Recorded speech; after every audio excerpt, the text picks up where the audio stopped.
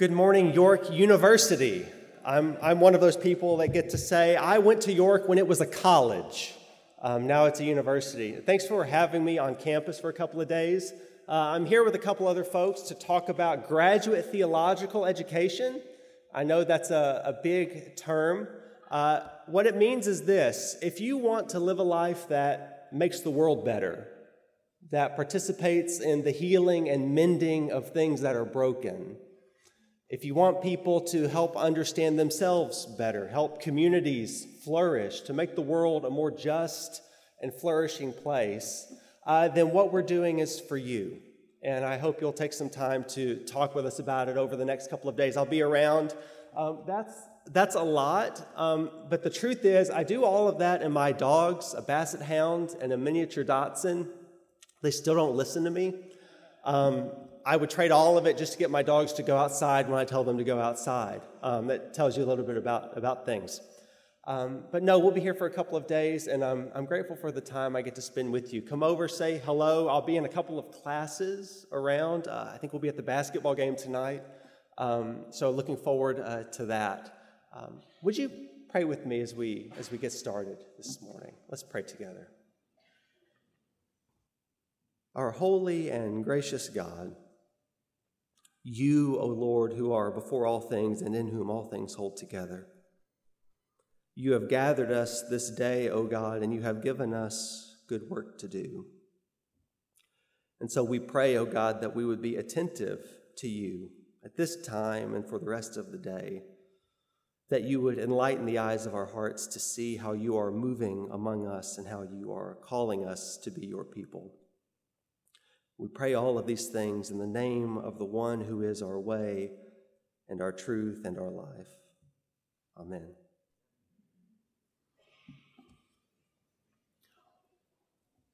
Why are you here? Why are you here? Why are you here? Why are you here, of all places? It's the question we all ask. We all ask it because it's actually a really, really important question to answer. We hate the idea that we're just kind of taking up space. We want to live lives that have meaning, that have purpose, that mean something. We desperately want not just to be relevant. That's actually kind of a shallow thing. We don't just want to be relevant. We want lives of, significance and meaning. We want lives that matter. And it just so happens that we're asking that question, we're seeking lives that matter in a time when we long ago gave up the idea that meaning and purpose were things that were given to us. We now think that meaning and purpose are things that we construct, that we choose, that through the proper amount of choices, the way we organize our lives, we can choose our way into a life of purpose and meaning. So you're here and you're choosing a major because you think that will give your life purpose. Later on, maybe you'll choose a spouse, you'll choose to start a family, you'll choose a career. And if you get to the end of all those choices and you're still not quite happy, you still don't feel uniquely fulfilled, well, you'll choose again. Maybe you'll switch fields. Maybe you'll go back to school for another degree. Maybe you'll do some kind of training, thinking that if you can just choose the right number of things, if you can get the right combination in place, that you just might find the combination to unlock this thing called significance and purpose that you're chasing. But can I let you in on a secret? And I know this is kind of a risk because I'm a guest speaker. You don't really know me. We just met. So this is kind of a risky thing to say, but I'll say it anyway. If the reason you're here is because you think if you find the right career or if you choose the right major that then gets you enough money or success that you can climb a professional ladder, if that was your answer to why you're here, then maybe you haven't quite thought enough about that. I know that's a risky thing to say because we just met, but maybe if that's your response, then maybe you haven't actually thought long enough and hard enough about that. Because here's the truth that, well, maybe sometimes we can only hear from someone who's a stranger to us, is that there is no degree you can get. There's no bachelor's you can obtain. There's no career you can pursue that is worthy enough to hold the meaning of your life. It simply does not exist. It's not out there. There is no salary that is large enough to hold the meaning of your life.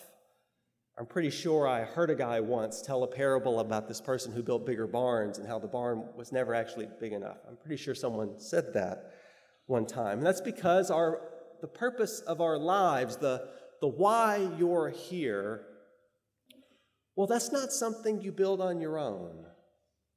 That's something that you receive it like you receive a gift. You receive it like you receive the love of someone who matters most to you in the world.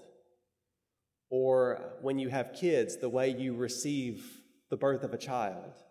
Or the way you receive anything in your life that actually matters to you, and you realize those are not actually things you earned or chose your way into. You just sort of woke up one morning and found that they were there. They're gifts we receive. And that's the why. The purpose, the significance that we find is not something we choose our way into. It's a gift that is given to us. So Paul, guy who wrote this letter to the Ephesians, right? And he's got this really interesting verse in Ephesians, in the second chapter of that letter, I think it's verse 9, or he says, we are what God has created us to be. Created in Christ Jesus for good works. It's this really interesting line that Paul says that we've been created by God for good works. But it's sort of a bad cliffhanger because he doesn't actually specify what good works are. He just sort of leaves it at that. As we are what God's created us to be, created in Christ for good works. But if you keep reading in Ephesians, and you go on to chapter 3, what you learn is this God who has created us for these good works, this God is all about mending. This God is taking these two groups of people who before would have never considered life with one another a possibility, and God puts them together. God takes people who were estranged and alienated in themselves and from God, who were so confused about who they were, and they were so broken and flawed, and God mends, and God restores them and gives them meaning and purpose. At every point along the way, the God that Paul talks about, the God who has destined you and me for good works, is this God that is determined to mend things that are broken, to take things that are ripped apart and to stitch them back together again, to mend and create wholeness and flourishing and life where there was only death and chaos. I don't know, maybe this is just me. I'm a stranger, so you can all tell me if this is crazy or not, but I can't help but wonder if that's the good works you and I are destined for which God has created us, is to be people who participate in the mending that God is about in the world. To look around our world at the places that are deeply broken, that are deeply troubled, that are deeply languishing, and to be people who move into those spaces and participate in the mending and in the healing and in the reconciling and in the forgiving and in the flourishing that God desires for all that God has created and called good. Could it be that the purpose for which we are created was, to live as menders in a world that's torn and is in desperate need of healing. And if that's true, then I guess maybe the challenge is to be people who learn how to see. To be people who learn how to see. So down at the Graduate School of Theology, the GST, people ask me sometimes what I do. My oldest daughter is 5, and she's become very, very curious about what it is Dad does on campus. I've explained it as best I can. She still doesn't get it. I still don't understand it most of the time. But if you were to ask me, Mason, what is it you do? And I would say I think I spend most of my time helping students, helping the people who come to study with us. I think my job is to help them to learn how to see.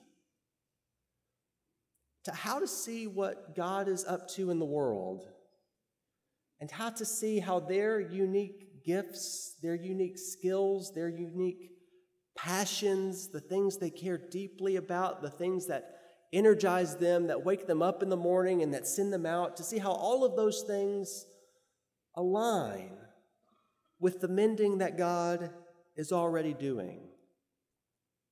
My job is to help them to see, God, and to see everything that exists in its relatedness to God, and to see how they can participate and how they can stitch their own seam into the great healing work that God is doing. I like to think that's what Paul calls having the eyes of your heart enlightened. So we're about seeing, and we're about mending, and about healing.